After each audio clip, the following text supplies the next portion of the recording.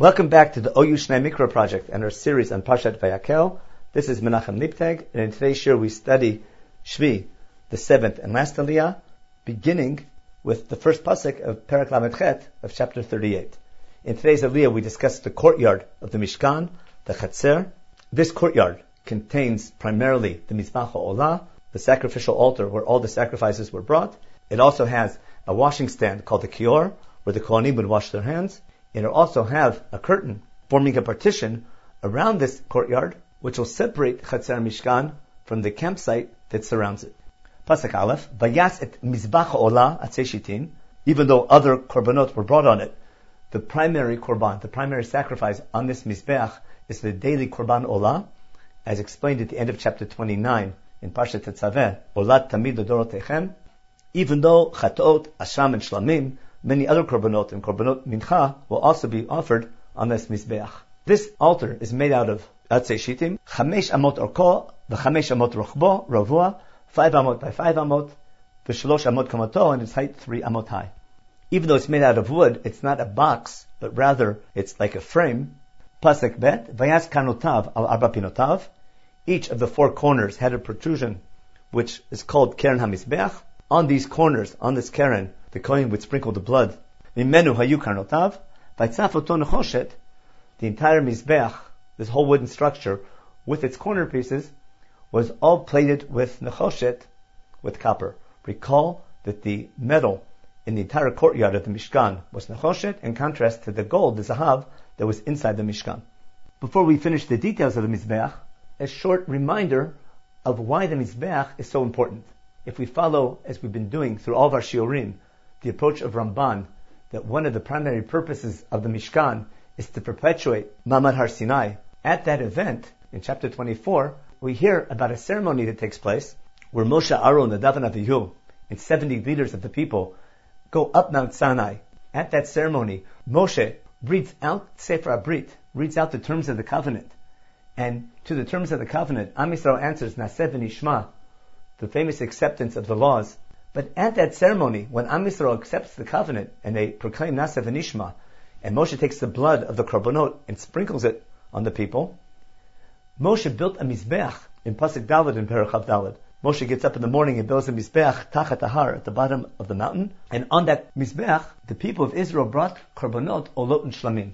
To recreate that experience and that closeness to God in the Beit HaMikdash, or in the Mishkan itself, just like the Mishkan area represents the mountain, the foot of the mountain now will be represented by the Chatzer Mishkan.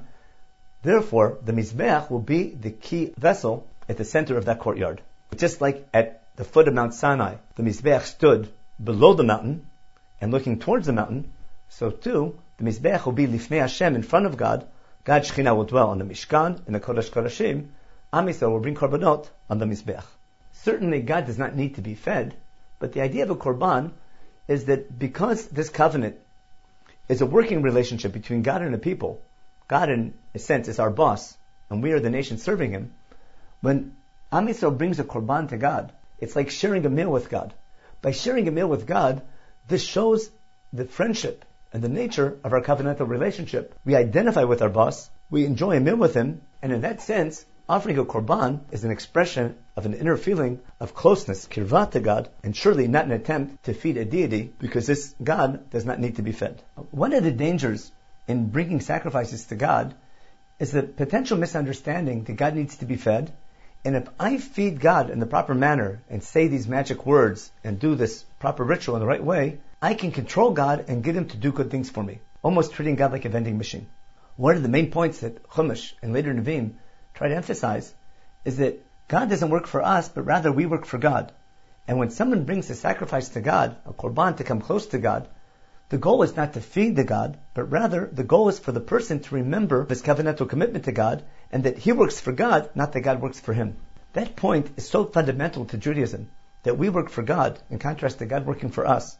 So when we study these laws of the Mishkan, we have to remember the need to be meticulous and follow detail, exactly as God commands, as these parsha will emphasize over and over again. But on the other hand, always to make sure to remember that all these actions of serving God in the Mishkan, especially the offering of sacrifices, the main goal is to be a reminder of our covenantal commitment and the purpose of our relationship, And the experience of coming before God in the Mishkan should remind us of the original experience of standing before God at Har Sinai, accepting the covenant, saying Na'aseh v'nishma, and accepting upon ourselves to follow His laws, and by doing so, being the nation that will bring the concept of godliness to mankind. In Pasuk Gimel, we continue and find about the different utensils that were made, that were necessary to do all the work that's associated with this Mizbeach. Vayaset kol klei ha-Mizbeach. Betzalel also made all the utensils that come with the Mizbeach. Et hasirot, the pots, v'teya'im. A ya'eh is like a dustpan where we collect the ashes to take them off the Mizbeach. Vet ha-mizrakot, those are the basins that collect the blood from which the Kohanim sprinkle the blood onto the Mizbeach. Vet ha-mizrakot, those are the forks or the pokers which we need to move around the pieces of meat.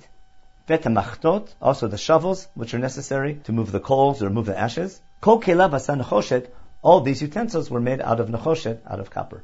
V'yas lamizbeach michbar maser reshet nechoshet. As we explained earlier, there was also a screen that went around the mizbeach. This was made out of a copper mesh called a reshet. Tachat karkubo milamata ad chetzio. This michbar was placed under the middle area of the mizbeach. There was a demarcation line because some of the blood was sprinkled on the top of the mizbeach, some on the bottom of the mizbeach.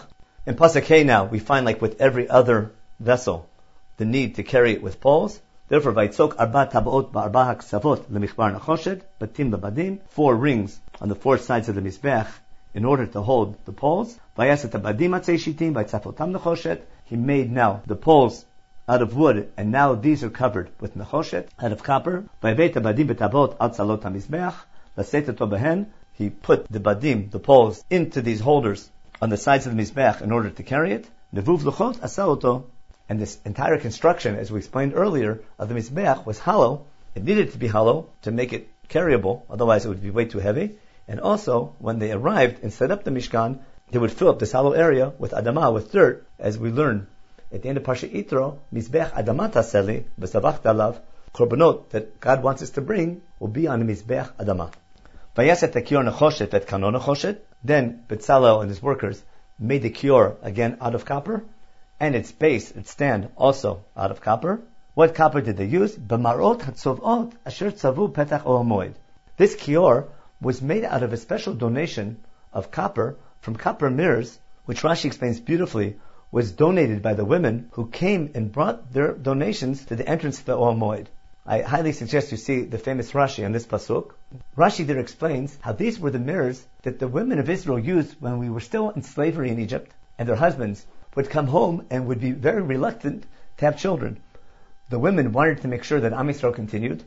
Paro would not get his way by destroying the people, and they did everything possible to make themselves look nice so that their husbands would be enticed to continue to have children. Take a look at the Rashi. There's a very beautiful hashkafa, there's a very beautiful outlook on life and what to do in times of affliction, and why the kior was made specifically from this donation carries together with it a very significant message. We now conclude the Aliyah with a description of how the courtyard was made. Pasuk Tet, Vayaset hachatzer lifat negev temana, kalei hachatzer shesh mazar mea ba'ama. This courtyard was made by a partition made out of shesh mazar, which is twined linen, and these curtains from now on are going to be called kalaim, or kalei hachatzer. The southern side, its length was 100 amot. Because we need to string this curtain from pole to pole, the distance between one pole to the next will be 5 amot. Therefore, we need 20 amodim, 20 poles on each side. These poles will be called amudei hachatzer. And again, they will be made out of nechoshet, out of copper. Pasuk Yod, b'amudem esrim, b'adnehem esrim nechoshet, 20 poles and their sockets made out of nechoshet. B'vei hamudim v'chashukehem kasef. However, the little clips that will attach the curtains to the poles, as well as the upper coating on the top of the pole, was made out of silver. We'll discuss this more in detail when we study the first Aliyah in Parshat Pekudei, that even though the majority of the silver, over 100 kikar of silver, was donated in the Machzit HaShekel, most of it was used to make the silver sockets that held up the krashim, the beams of the Mishkan, but the leftover silver was used to make hooks called vavim. These hooks were used to hang the kalei of the chatzer around, and also they covered and formed a coating of the top of these poles that surround the chatzer. If you look at it from afar, the entire chatzer are curtains being supported by copper poles, But the very top of the copper pole is coated with silver, and the little hooks that hold the curtain is also silver. So we have like a silver crown that goes and surrounds the Chatzer of the Mishkan. All this silver was collected from the Machzit shekel that everyone had to give, as described in the beginning of Parshat Ki Tisa. And if you look at the Mishkan from a certain angle, you'd see something very beautiful. The very base of the Mishkan itself, at the bottom of all the beams that form the base of the Mishkan, that is going to be made out of silver. In other words, the base of the Mishkan is silver, the part that connects it, the whole thing to the floor. And the very top of the Chatzer, of the courtyard around, will be a crown made out of silver. So therefore, the very bottom and the very top of the Mishkan are made from the Machzit HaShekel, where all of Am Yisrael is equal. And everything in between, all the gold and the Nechoshet and the copper, and all the vessels made out of those two metals, which came from the donations where everyone gave as much as they wanted, that was everything in between. It could be that this scheme of metals between gold, silver, and copper reflects a much deeper idea about the nature, not only of unity of Am Yisrael, how we all have to work together as a unit, but also, even though we're all unified and working together, every person has to give his own effort as much as he can. We continue now with Pasuk Yud Aleph. V'lif'at tzafon me'abama. Also, the length to the north will be 100 amot. Amudim 20, b'adiem 20 nechoshet, v'avei amudim b'chashukem kasef. Just like before, 20 poles on each side, 5 amot between each pole. The sockets that hold up these poles made out of nechoshet, but the hooks and the top and the coating of the top of the poles made out of silver. V'lifat yam klaim 50 bama. To the western side, now we have 50 amot length. Amudim 10, b'adiem 10, v'avei amudim b'chashukem kasef. Just like before, but now only half of that length. The width will be only 50 amot, hence we need 10 poles instead of 20 poles. V'lifat kedma mizracha 50 bama. Parallel to the western side, the eastern side, or the open side, will also be 50 amot in width. The eastern side, though, cannot be like the western side. Otherwise, we'd be closed in and no one could enter. How are we going to make the entrance?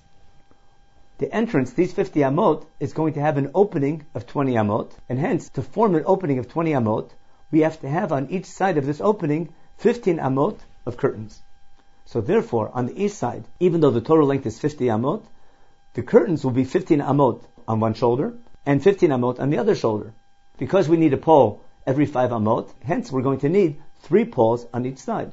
Therefore, Pasuk Yud Daled, Klaim 15 amot el hakatef, 15 amot of curtains on one side, amudim 3, b'adiem 3, 3 poles for this 15 amot of klaim, and 3 sockets to hold them up. Pasuk Yud Vav, v'lakatef hashenit mizeh u'mizeh lashar hachatzer.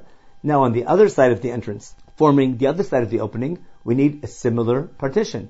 Klaim 15 amah, also 15 amot of curtain, amudim 3, b'adiem 3, again 3 poles and their sockets. Kol kalei hachatzer saviv shesh mazar. All of these curtains were made out of shesh mazar, which is usually translated as twined linen. Badanim lamudim nechoshet. All of the sockets of all these poles was made out of copper. However, vavei hamudim v'chashukehem kesef. The hooks on top of the amudim that connected the poles to the curtain, and the coating of the top of the pole was made out of silver.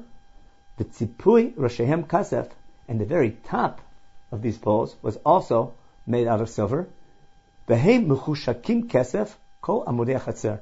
All of the poles of the chatzer were coated on top with silver. Now that we have an opening on the eastern side, which is 20 amot wide, now we need a partition that will demarcate that opening and leave room to come in, but still form a separation. That screen will be called the masach, pasuk yetchet, umasach shar chatzer maser rokem. The screen or partition at the entrance to the chatzer will be made out of embroidery of the classic materials, tchelet v'argaman v'tolat shani v'shesh masar, v'esrim amal orech v'koma. As we said before, its length will be 20 amot. V'koma b'rochab 5 bamot. Its height will be 5 amot high. Lumat kalei chatzer, just like all of the curtains of the chatzer. V'amudim arba'a v'adnehem arba nechoshet. Because we have a length of 20, and again, we need a pole for every 5 amot. So now we need 4 poles to hold up this masach, and 4 sockets. V'vehem kesef, v'tzipui rashehem, v'chashukehem kasef. And just like all the other poles of the chatzer, the hooks and the coating on the top, all made out of silver. V'chol hayitedot, la mishkan, v'lachatzer saviv nechoshet. But now the pegs of the mishkan And the pegs of the Chatzer, even though these poles have sockets, they still need to be supported by a cord or a rope to give it extra strength. Those cords or strings had to be supported in the ground by pegs. All those pegs, these yitidot, all around the Mishkan and the Chatzer, were all made out of nechoshet, all made out of copper, fitting the scheme of the courtyard of the Mishkan being nechoshet. This concludes our study of Parshat Vayakel. We continue our study of the construction of the Mishkan with Parshat Pekudei in the next set of shiurim.